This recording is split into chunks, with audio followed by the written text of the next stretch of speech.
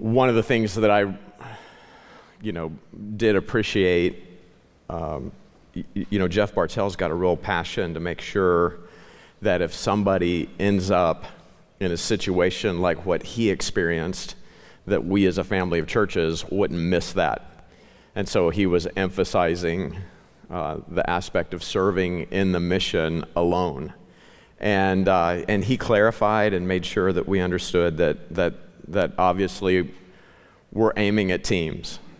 I've gotten a lot of feedback, like, are we wanting to send people out all by their lonesome?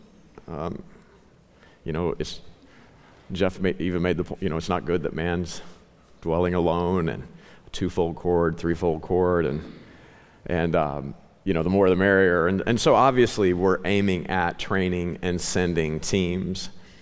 But at the point where somebody, if God does separate someone out for a particular work, we need to trust the Lord that we're going to hear that we're going to see that, and that can take place. I think everybody that's considering missions should read the book Bruchko, okay? It's my favorite book on missions. Bruchko did everything wrong. He didn't, Bruchko, how do you spell that? Man, I got to do everything? Bruchko maybe? Bro, it's been 15 years. Okay, sorry. Bruchko did everything wrong. Literally, we would have been having meetings to correct this cat. Okay, he did everything wrong, but he was following God best he knew how. And his heart was set to, I want to honor the Lord in my life, I'm going to serve him. And he had a call on his life to preach the gospel to indigenous people in South America. And God used him to turn the world upside down. And, as a young man in ministry, I realized, I came under conviction, if we looked at the Apostle Paul or we looked at Moses, we would look at their flaws and we'd say, you're not ready yet. And so we gotta be full of faith that God is at work in people. And so let's trust the Lord. If someone is supposed to do something all by their lonesome, we'll hear that, we'll know that. But we're gonna aim at teams, obviously. We're gonna aim at sending people out 2 by 2 in small groups and teams. That's what we're trusting the Lord to do. That's what we've designed, and we're gonna go for that. The biblical evidence, it's there. Now, in terms of personal application, I was just reminded as Jeff was speaking, and I'm so grateful for the way that God led Jeff and used him. It's a wonderful thing. God's done and he's continuing to do a mighty work through him. I pray that for everyone, you take it to heart that if you're going to be used to multiply ministry, you have to come to the place where you're in no matter what, no matter who, okay? You're a disciple. You're going to follow. No turning back. Though none go with you, still you will follow. When God burdened my heart for Midtown, whenever I 2 years in a row, I went forward and I surrendered my life to make disciples in the urban core of our city. And the point that I made to the Lord is, I'm in. You'll have to guide. You'll have to set it up. And I don't care if I go by myself, right? I'm in. If nobody else will make disciples in the urban core, then so help me God by your grace. I don't know how I'm going to do it, but I'm going to do it. You have to come to that place of personal consecration that no matter what that looks like, you're down, right? You are down to get down and jam in ministry, even if it's just you and Jesus. That has to be at the core of your motivation. He's worth it. And so I don't get confused.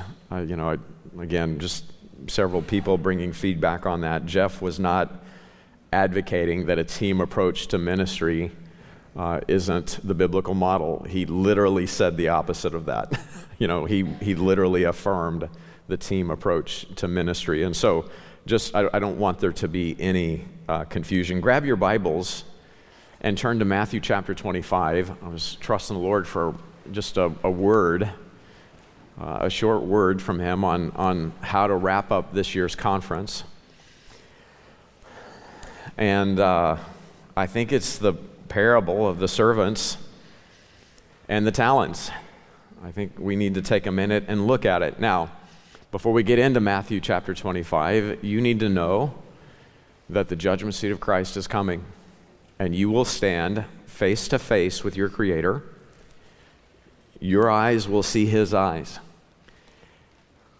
You're going to speak. Your ears will hear His voice. His ears are going to hear your voice. You're going to give an account for what you did with your life, your time, your talent, your resources. You're going to talk to Him about that. We mentioned this on Tuesday night. What we need to do this next year, we need to finish Genesis. Or maybe it was last Sunday. We need to finish Genesis. We need to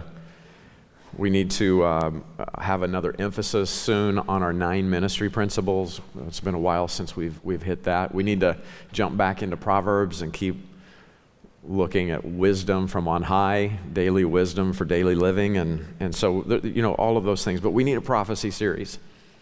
And one of the things that hit me was I've never taught the 5 crowns here, and so we need to include that in our prophecy series. Did you know there's 5 crowns in your Bible? Okay, we don't have time to get into that this morning, but I just thought I'd just drop that out there. You can be thinking about that. But let me just tell you, above everything, what you want to hear from Jesus are 2 words. Well done. That's what you want to hear. That's the ultimate commendation for the believer. In Philippians chapter 2, verse 16, Paul, talking about the coming day of Christ, the judgment seat of Christ, the command is that we're to be holding forth the word of life as disciples. Why? Here's the mindset of the discipler, that I may rejoice in the day of Christ, that I have not run in vain, neither labored in vain. You got so many people who are born-again Christians, and they're living their life it's just full of empty pursuits. It's vain pursuits, and what they're going to produce is emptiness, nothingness at the judgment seat of Christ. So how do I ensure that I don't run in vain or labor in vain? 1 Corinthians chapter 3, verse 12 says, again, describing the trial of the judgment seat of Christ, every work that you have produced as a believer, it's going to be examined by fire. 1 Corinthians 3, verse 12 says, now if any man build upon this foundation, gold, silver, precious stones, wood, hay, and stubble, and again, we don't have time to get into it, but here it is, your relationship with Christ, because you've believed on the gospel of Jesus Christ. What are you building on that foundation, right? That foundation of your salvation. And you check out Ephesians chapter 4, and you find out we're built on the apostles, the prophets, the teachers, the preachers, right? The pastors and the teachers. Okay, that doctrinal foundation, you've been discipled, so you have a relationship with Christ. Now you have the word of Christ. What are you now building with that? And so gold, silver, precious stones, everything from your relationship to God, gold and silver, to your investment of that relationship into the lives of people. Okay, we are the precious stones that God builds together for His habitation. And so that's the picture there. Everything that you do is put through a judgment fire, and it's just tried. It's tested. What sort of work is it? Is it a work that produces an eternal weight of glory? Well, it's going to look like gold, silver, precious stones. And then you've got the temporal works that will be consumed, wood, hay, and stubble. If you're building a transitory life for yourself using transitory materials, wood, hay, and stubble, right? If your whole life is built on making a house of cards for yourself, a life of ease for yourself in this world, well, you won't bring any of that with you into Christ's kingdom. Verse 13 says, every man's work shall be made manifest, for the day shall declare it, because it shall be revealed by fire, and the fire shall try every man's work of what sort it is. Your sin was already judged by God 2,000 years ago at Calvary. Okay? Your ability to find a place in heaven is not what is being judged here. That was decided at Calvary. And did you submit to Christ as your Savior and Lord? Did you believe on the gospel? Did you receive the forgiveness of God because you're trusting in Christ as your sin bearer? Do you believe on the gospel? So all of that was dealt with 2,000 years ago. But now as a Christian, your service is examined. And it's either, right, the works that you produce in this life, they end up going up in smoke, or you take them with you into eternity. Verse 14 says, if any man's work abide, which he hath built thereon, he shall receive what? A reward. There are rewards possible. There are rewards, right, potentially available to you when you meet the Creator. Will you receive reward? Again, one of the things that we talked about is those 5 crowns, right? Those 5 crowns. 5 crowns possible. Souls are a reward for you in the judgment seat of Christ. And so, if the work abides, if what you did was investing your relationship with God, the Word of God, the redemption you find in Christ, when you invest that into the souls of other people, that lasts for eternity. We have a saying that we bring up quite frequently. There are only 2 things that last forever, and that's the Word of God and the souls of men. And he or she who is wise will invest the one in the other. Right? That's how you want to position your life, to invest the Word of God into the souls of men, because that's the key to reward at the judgment seat of Christ. Verse 15, if any man's work shall be burned, he shall suffer loss. Loss of what? Reward, right? Loss of those works. But he himself shall be saved. Once you're saved, you're doomed to heaven. There's no getting around that. But you can go in ashamed, right? He himself shall be saved, yet so as by fire. We joke about this from time to time. Some people go to heaven smelling like hell, He shall be saved, yet so as by fire. You want to hear, well done, thou good and faithful servant. You want to hear, well done, at the judgment seat of Christ.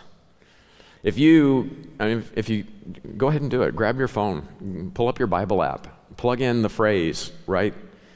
Quote, well done, end quote, and it will show up in your search results how many times? Is anybody doing it? Braden's going as fast as he can. 4 times. Just shows up 4 times. So let's do a short phrase study. Well done. Now let's see what we can learn from that this morning. Grab your Bibles, turn to Matthew chapter 25. Once you see those 4 cross references, you already know where I'm going to go with this charge. Father, we come to you today in Jesus' name, and Lord, we want to ask that you'd give us insight from your word. With all my heart, I want to hear you say well done to every member of Midtown Baptist Temple. And so, Lord, would you use today to help that result fall out, right, come to fruition and reality in the life of every member. Lord, I'm asking this not because I deserve it or I've earned it. I ask it pleading the shed blood of Christ at Calvary. Lord, you gave everything to purchase us to yourself. And so, God, please have your way in our hearts and lives today. We pray in Jesus' name. Amen. Matthew 25, verse 14, Jesus tells this story. He says, the kingdom of heaven is as a man traveling into a far country who called his own servants and delivered unto them his goods. And unto one he gave 5 talents, unto another 2, and to another 1 talent. To every man according to his several ability. Okay, so pay attention to that. Some guys can handle a lot of resources and manage them well. Some more moderate. They've got a more moderate capacity. And some people can just do one thing at a time. That's me, by the way. Like if there's a description, I'm that 1 talent guy. I can't multitask. I can't, I'm one thing at a time. Okay, so some of us were in the 1 talent camp. Watch this. He gave to every one, right, every man according to his several ability, and straightway took his journey. Then he that had received the 5 talents went and traded with the same. He put those resources to work. He traded with the same and made them other 5 talents. He doubled the investment. And likewise, he that had received 2, he also, what did he do? Well, he traded with those 2 talents, and then he made of them, right? He also gained other 2. But he that had received the 1 went and digged in the earth and hid his Lord's money. After a long time, the Lord of those servants cometh and reckoneth with them. And so he that had received 5 talents came and brought other 5 talents, saying, Lord, thou deliverest unto me 5 talents. Behold, I have gained beside them 5 talents more. And his Lord said unto him, here it is, there's that phrase, what? Well done. Well done, thou good and faithful servant, for thou hast been faithful over a few things, I will make thee ruler over many things. Enter thou into the joy of the Lord. So 5 talents, we find out that 5 talents are how many things from this passage?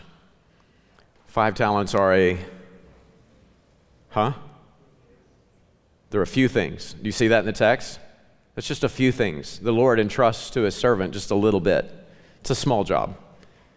Is everybody with me on that? Thou hast been faithful over a few things. You're the guy that he gave the most to. You're a 5-talent servant. I just gave you a few things. So there it is. Okay, now watch the next one. So you had a few things, you were faithful with a few things. I'm going to make you ruler over many things. I'm going to trust you with a lot more. He also that had received 2 talents came and said, Lord, thou deliverest unto me 2 talents. Behold, I've gained 2 other talents beside them. And look at the Lord's response to that. I mean, here's a guy with less than half the capacity, but he's doing the exact same thing with what he has as the high-functioning, high-capacity servant did, right? He doubled the investment. And so what does he say to him? His Lord said unto him, there's that phrase again, well done, good and faithful servant. Thou hast been faithful over what? A few things. Okay, so from God's perspective, 5 talents, 2 talents, come on, it's all the same. It's just a few things, isn't it? Whether you're a 5-talent guy or you're a 2-talent gal, whatever it is. Oh, did I say that wrong? Whether you're a 5-talent gal or a 2-talent guy. Okay, whatever it is, whatever you are. Okay, that's just, it's not like you've been given something that you can't be faithful with. It's just a few things.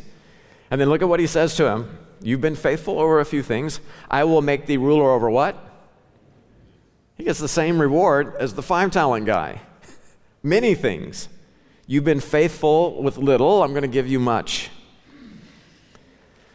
I will make thee ruler over many things. Enter thou into the joy of thy Lord. Then he which had received the 1 talent came and said, Lord, I knew thee that thou art an hard man, reaping where thou hast not sown, and gathering where thou hast not strided. And since I was afraid I would mess this up, right? I was afraid, I went and hid thy talent in the earth. Lo, there thou hast that is thine. I didn't lose your investment, right? I buried it. You have it. You have exactly what you purchased. I kept it safe for you. Now, he didn't multiply that investment. He didn't do what the 5-talent and the 2-talent servants did. He was afraid, and so he hid what he had. And so here's the Lord's response, verse 26. His Lord answered and said unto him, Thou wicked and slothful servant, thou knewest that I reap where I sowed not, and gathered where I have not strawed. Thou oughtest therefore have put my money to the exchangers. Then at my coming I should have received mine own with usury. You could have at least put it in the stock market, and I could have gotten some interest on it, right? You could have at least had a bank loan it out so that I could have made something on my investment. Take therefore the talent from him and give it unto him which hath 10 talents. Okay, so right there you do see a subtle difference. The 5-talent guy does actually get an extra blessing, right? Don't miss that. Read 1 Corinthians chapter 15. You see this systemically throughout the future kingdom of Christ, there are varying weights of glory. So we'll need to talk about that when somebody needs to be taking notes and send those to me. We need to talk about that when we look at our prophecy series. There are varying weights of glory in Christ's kingdom. Here are the key elements. This is what I want you to see from this passage. Number one, multiplication is commended. It's the multiplication that takes place that the Lord commends. Both faithful servants doubled the investment. So here's the picture. What you're giving, right? What God has given you, what you've been given, must be multiplied. That investment of the Word of God, the gospel of Christ, the person of Christ in your life, right? The person of Christ, the Word of Christ is now indwelling your life. That investment needs to multiply into the lives of other people. You have been given a relationship with God. You've been given the Word of God. And you've been given time, talent, resources. These things need to multiply the Lord's portfolio. If you don't properly invest, if you're a financial advisor, somebody hands you $100 and you turn that into 10, you're actually going to go hungry real quick. People will stop giving you their money because you're a terrible investor, right? People give you money to multiply it. Well, this is what we're talking about. The Lord has given us an incredible, precious possession that must be multiplied for His glory. You were given the gospel. You were given the Great Commission. So go make disciples. Multiply His investment. So multiplication is commended. Notice faithfulness is commended. Look at the response, right? The guy that does 5. Well done, thou good and what? Faithful servant. Thou hast been faithful over a few things. Says the same thing to the 2-talent guy. Good and faithful servant. Thou hast been faithful over a few things. Faithfulness is commended. So get this down in your notes, okay? What they did determined their description. The Lord titles these servants, thou good and faithful servant. What they did resulted in their description and how they were titled by the Lord. Guess what? You're going to carry the same thing. You're going to stand before the Creator. You're going to give an account of the life that He gave you, the salvation that He entrusted to you through the gospel of Jesus Christ, your time, your talent, your energy, your resources. What did you do with the Great Commission that He gave you? You're going to give an account for that. You're either good and faithful, and if you're good and faithful, the result is, be thou ruler over many things. Well, believers in Jesus Christ who are faithful with that investment rule and reign with Him in His kingdom. In Romans chapter 8, verse 16 says that God's Spirit, the Spirit itself, beareth witness with our spirit that we are the children of God. And if children, then heirs, heirs of God, and joint heirs with Christ, if so be that we suffer with Him, that we may be also glorified together. Everyone who gets God is an heir of God forever. Once you have God in your life, you get to have God in your life for all of eternity. There are your works do not affect that reality in any way. Good, bad, ugly, beautiful. Your works cannot affect that relationship that you have with Christ because the finished work of Christ at Calvary determined everything. But what you did with that salvation, okay, did you follow after Christ? Did you take up your cross, deny yourself, and did you follow after Jesus as a disciple, as a learner of Him? Were you obedient to His call on your life? Because you're only a joint heir. If you're saved, you're an heir of God, but you're only a joint heir with Christ if you suffer with Him. This is why the cry of the Apostle Paul, right, the pinnacle of Christian living, it's what our sister just shared this morning about, it's not my will, right? It's not my comfort. It's not my convenience. To enter into the fellowship of Christ's suffering is everything. Remember, the apostles were persecuted. They rejoiced. They counted it joy to be worthy to suffer for Christ in His name. You're joint heirs with Christ if you suffer with Him. and you'll be glorified together with him. This is Paul's perspective on it in verse 18. He says, I reckon that the sufferings of this present time are not worthy to be compared with the glory which shall be revealed in us. That day's coming. And the Bible's consistent on this. You see that principle consistently in the New Testament. The other clear place that it shows up, though, is in 2 Timothy chapter 2, verse 11. It is a faithful saying, for if we be dead with him, we shall also live with him. Once you've got God in your life, you have life forever. Right? You have God forever. That's verse 11, salvation. Verse 12, though, talks about your sanctification, about your willingness to take up your cross and follow after Christ. Verse 12 says, if we suffer, we shall also reign with him. So reigning is conditional on your willingness to be a faithful steward, a faithful servant, your willingness to suffer. If we suffer, we shall also reign with him. If we deny him what? The fellowship of his suffering. We're not talking about salvation. We're talking about sanctification. We're talking about following in obedience to his command. Well, he'll deny us. What, salvation? No. Compare Scripture with Scripture.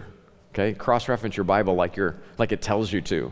You cannot lose your salvation, but you can lose a position of ruling and reigning with Christ in his kingdom. He'll deny us ruling and reigning with him. Verse 13, if we believe not, yet he abideth faithful, he cannot deny himself. Notice with the unjust steward, his sphere is condemned. Okay, the multiplication and faithfulness of the just stewards, that's commended, right? That is complimented, and it's rewarded. But the fear of this 1 talent servant, his fear is condemned. 2 Timothy 1:7 gives us insight into why. God never gave us a reason to fear. He's not given us the spirit of fear, but of power and of love and of a sound mind. The mature believer in Jesus Christ recognizes that not even death can separate them from the love that's in Christ. At some point, you recognize your life is not sourced in your flesh or in this present world. Your life is hid in Christ. He is your life. And that, once the Spirit of God, the Spirit of Christ is indwelling you, you are to mature to a place where you are fearless. Now, the flesh is going to always feel moments of fear, right? You're always going to feel that.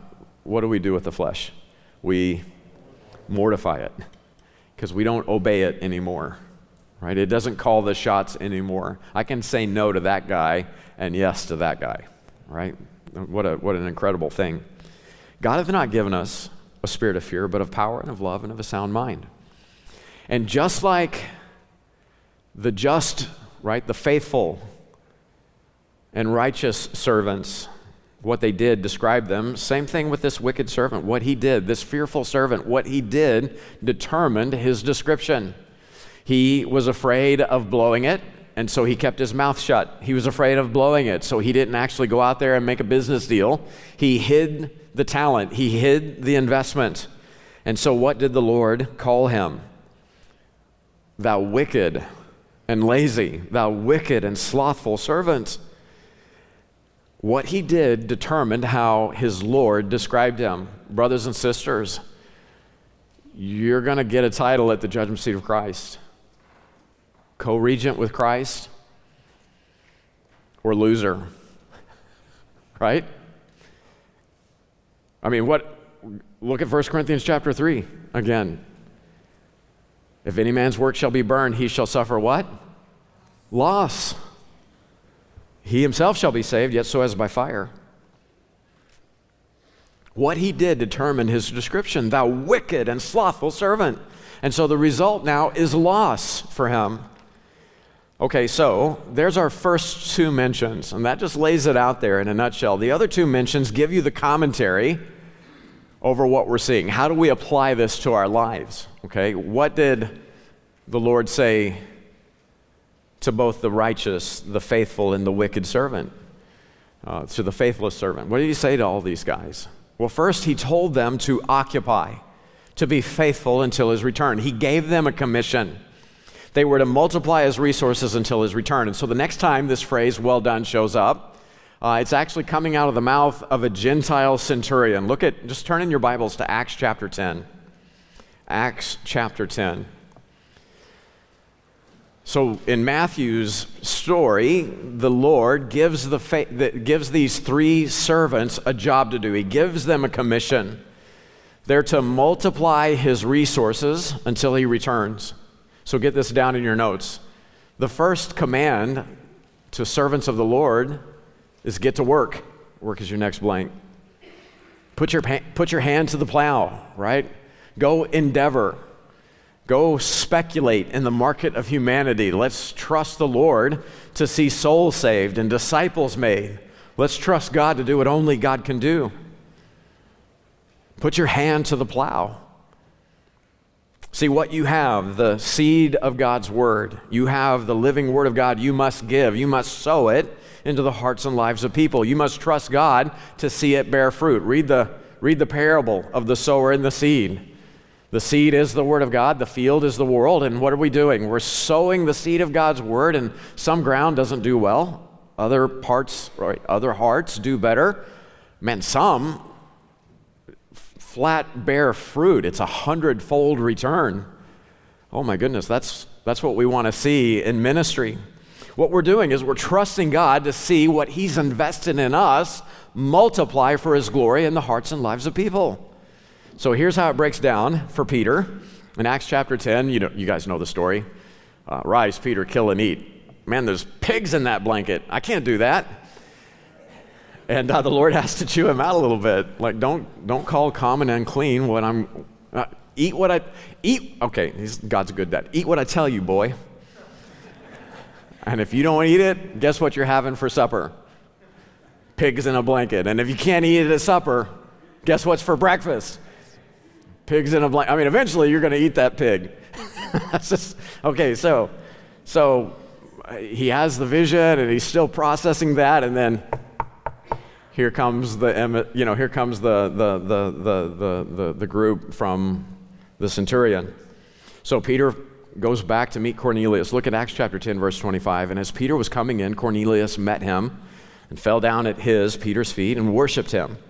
But Peter took him up, saying, "Stand up, I myself also am a man." And as he talked with them, he went in and found many that were come together. And he said unto them, "You know how that it is an unlawful thing for a man that is a Jew to keep company, or to come into one of another nation? But God hath showed me that I should not call any man common or unclean." It's got to be an awkward conversation, but there it is. "Therefore I came unto you without gainsaying, as soon as I was sent for. I asked therefore, for what intent have you sent for me? And Cornelius said, 4 days ago I was fasting until this hour. And at the 9th hour I prayed in my house, and behold, a man stood before me in bright clothing, and said, Cornelius, thy prayer is heard, and thine alms are had in remembrance in sight of God. Send therefore to Joppa, and call hither Simon, whose surname is Peter. And he lodged in the house with one Simon, a tanner by the seaside, who, when he cometh, shall speak unto thee. Immediately therefore I sent unto thee, and thou hast what? Thou hast well done that thou art come. Now therefore we are all here present before God to hear all the things that are commanded thee of God." We're ready to hear what God told you to say. Okay, do you see the picture? So Peter, he's the servant. God's made the investment. The talent has been invested into his heart and life. He's got the Spirit of Christ. He's got the Word of Christ. He's got the good news of the gospel of Jesus Christ. He has this treasure hid in an earthen vessel. Here he is now, the Son of God. He is to hold forth the word of life. It's to shine as a light in the darkness. He has a responsibility to sow the seed of God's word. Well, he's focused on Jerusalem and Judea. And Peter's got the keys. He's got to go open the door for the gospel to go into the hearts and lives of the Gentiles. And so God has to educate him. As soon as he gets the education, then he gets the call to go and preach the gospel. He doesn't know it. He's just submitting based on the data he got from the Lord. Once he gets there, these guys are like, "God says you've got a message for us. We want to hear it." And what is the commentary? well done. Thou hast well done. Thou hast well done that thou art come. So what, brothers and sisters, we're just like Peter. What are you doing with your life, your time? Do well. Get to work with us, sowing the seed of God's word in our city, in our country, in the nations of this world. The field is the world. Let's take the investment that God's given us and let's try to do some business. Let's go speculate in the market of humanity. Let's trust God to see that investment multiply.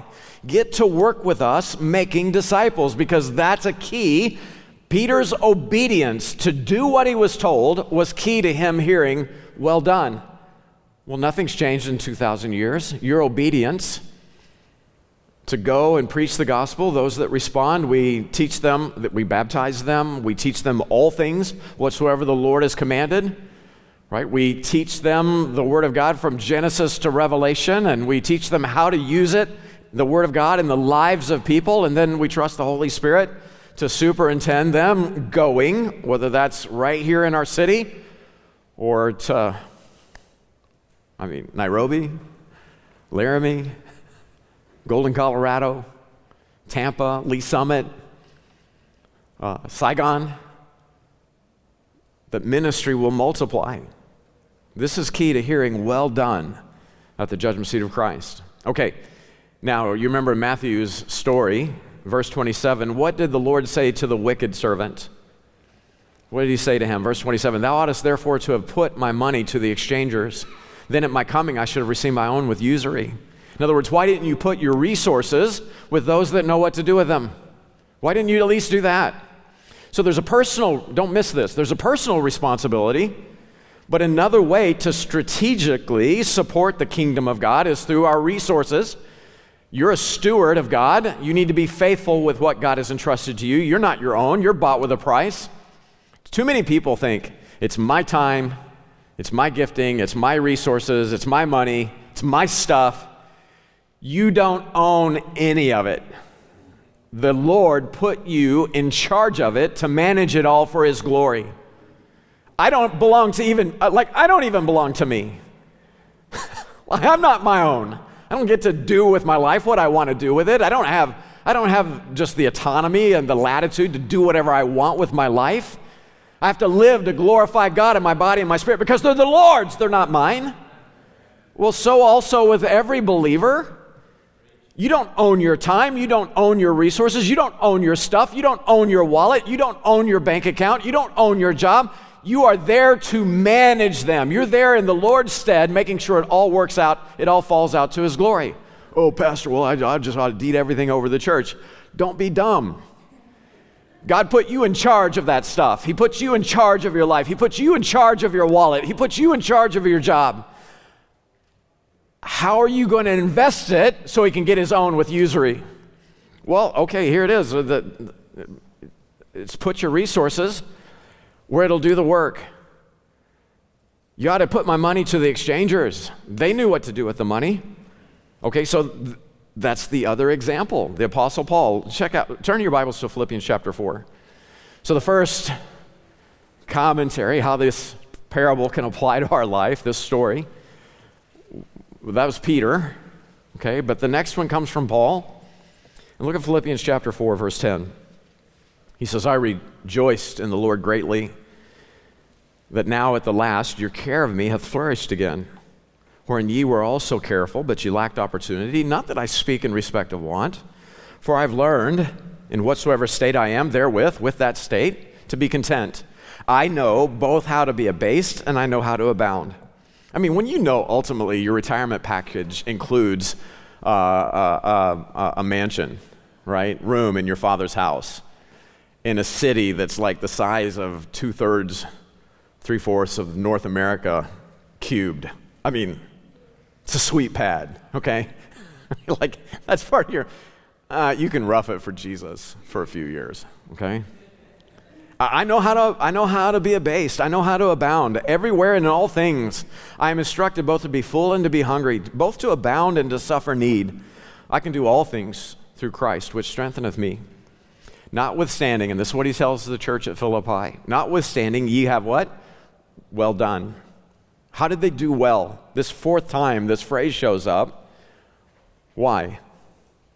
Notwithstanding ye have well done, that ye did communicate with my affliction. These guys were supporting their missionary, the Apostle Paul, and they were funding that ministry. They were actually helping him whenever he's suffering. He's in prison. He is enduring the hardship of being a steward of the mysteries of Christ.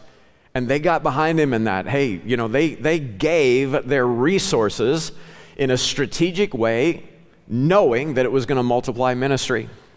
They're doing it at home, but they're also helping others do it. Why? Because God's heart, remember, this is what we talked about on Sunday. Let's give God what he asked for in his first coming. If we're going to celebrate Christmas, let's give Jesus what he asked for. What did he ask for? The world. Well, that's a big job. Okay, so we talked about that last week. So we want to start right here, but then we want to trust the Lord that this work will multiply strategically. Missionaries got to eat. Okay, so this is the sign, right? Mission focus. Pray, prepare, give is what goes in your blank in the notes. Give and go. Pray, prepare, give, and go. What are you doing with your resources? That's another key to hearing well done. Again, 1 Corinthians chapter 4, verse 2, you're a steward, and as the Lord's steward, it is required of you that you be found what? Fearful? Hiding out? Like, can I just tell you, here it is if you're just starting out, because this is where you're at. I still wrestle with the same thing. I'm at the point in my life where, I can yell at kids, get off my lawn, that kind of thing. The older you get, the less you're worried about other people's feelings, I don't know why that is. Pray for me. Okay, so I do care. But what happens? We fall into the trap. What are we thinking? It's like, I don't want to blow it with this person. I desperately want them to be saved, but I can't tell if they're willing to hear my presentation of the gospel. And so I'm afraid I'm going to mess that up. Okay, what do you do? So instead of being bold and just saying, hey, can I tell you what God did in my life, and just lay the gospel out, you're like, no, they're going to be offended. I don't want to be the guy that turns somebody off from the gospel of Jesus Christ. Now, for the rest of their life, they don't want to hear it because I blew my presentation. Has anybody ever felt that? That fear you're going to mess somebody up if you just endeavor. Okay, well, be a fisher of men. Okay. Be wise, be crafty. Just throw some chum out and just see what happens. Just trust the Lord to use you to make those comments. It's called bait, right? You're just chumming the water. Why? Because you want to go fishing for souls. And in settings, just throw out, it's like, oh, that reminds me of something I learned in church. Or, man, God's been so good to me. You just start throwing out these statements that inform people who have ears to hear that you actually got the hookup. You got the inside track on something. And so you're trusting the Lord for ways to chum the water. What are you doing? You're just checking door handles. Are any of these an open door, right? And the people that want to discuss spiritual things with you, jump in. Be bold. Give them the gospel. And some of them, it's going to offend them. They are going to reject it, and they'll reject you. They're really rejecting Christ in you, your obedience to Christ. Man, be bold. Be full of faith. It'd be better for someone to trip over us before they go to hell, right? Like I don't want to just let them go and not clue them in. I want them to trip over me on the way. I don't want to spend all of eternity upset that I didn't endeavor, I didn't attempt. Fasting and praying for the lost is so powerful. You'll say, this person, there's no way they're open to the message of the gospel. You get on your knees. You get desperate before the Lord on their behalf. God will open doors. God didn't give you a spirit of fear, but of power and of love and of a sound mind. Do the spiritual logic. People need the Lord. Do you love them? God so loved the world, he gave his only begotten Son, that whosoever believeth in him should not perish, but have everlasting life, eternal, forever life with God. We need God's heart, don't we? But here it is. Another way to be effective and hear well done, you're managing your time, your resources, is the totality of it being invested in Christ's kingdom. Man, God help us to be wise. There are missionaries that are fundraising, they're trusting the Lord to reproduce what we're doing here around the world. When that happens, you want to pray sincerely. Okay, Lord, you see my budget. How can I be a part? LFBI. We charge $40 a credit hour. It's inevitable. We're going to have to raise it a little bit, but we're never going to be a school that's charging $300, $400 a credit hour. That's not going to happen. Finances cannot come between, a future minister and their equipping for ministry. And so, we gave that report last Sunday. The work of the Bible school is a strategic ministry multiplier. Yeah, you want to support missionaries.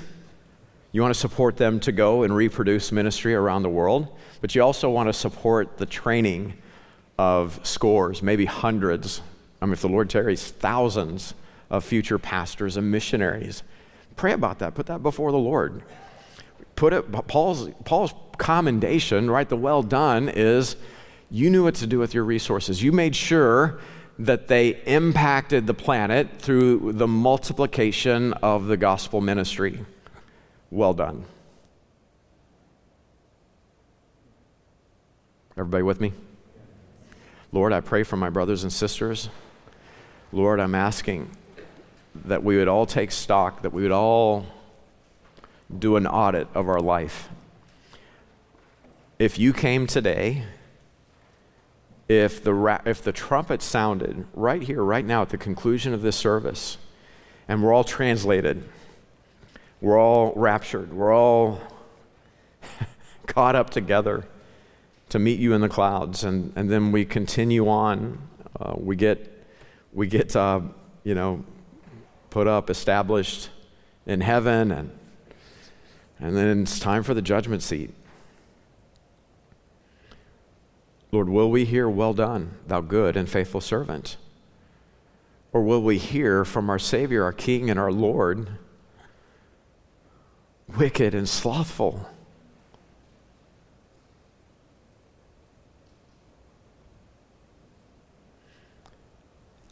God, I'm just asking that you would work in our hearts and our lives, that you would speak to us, every member of the church. I don't know how to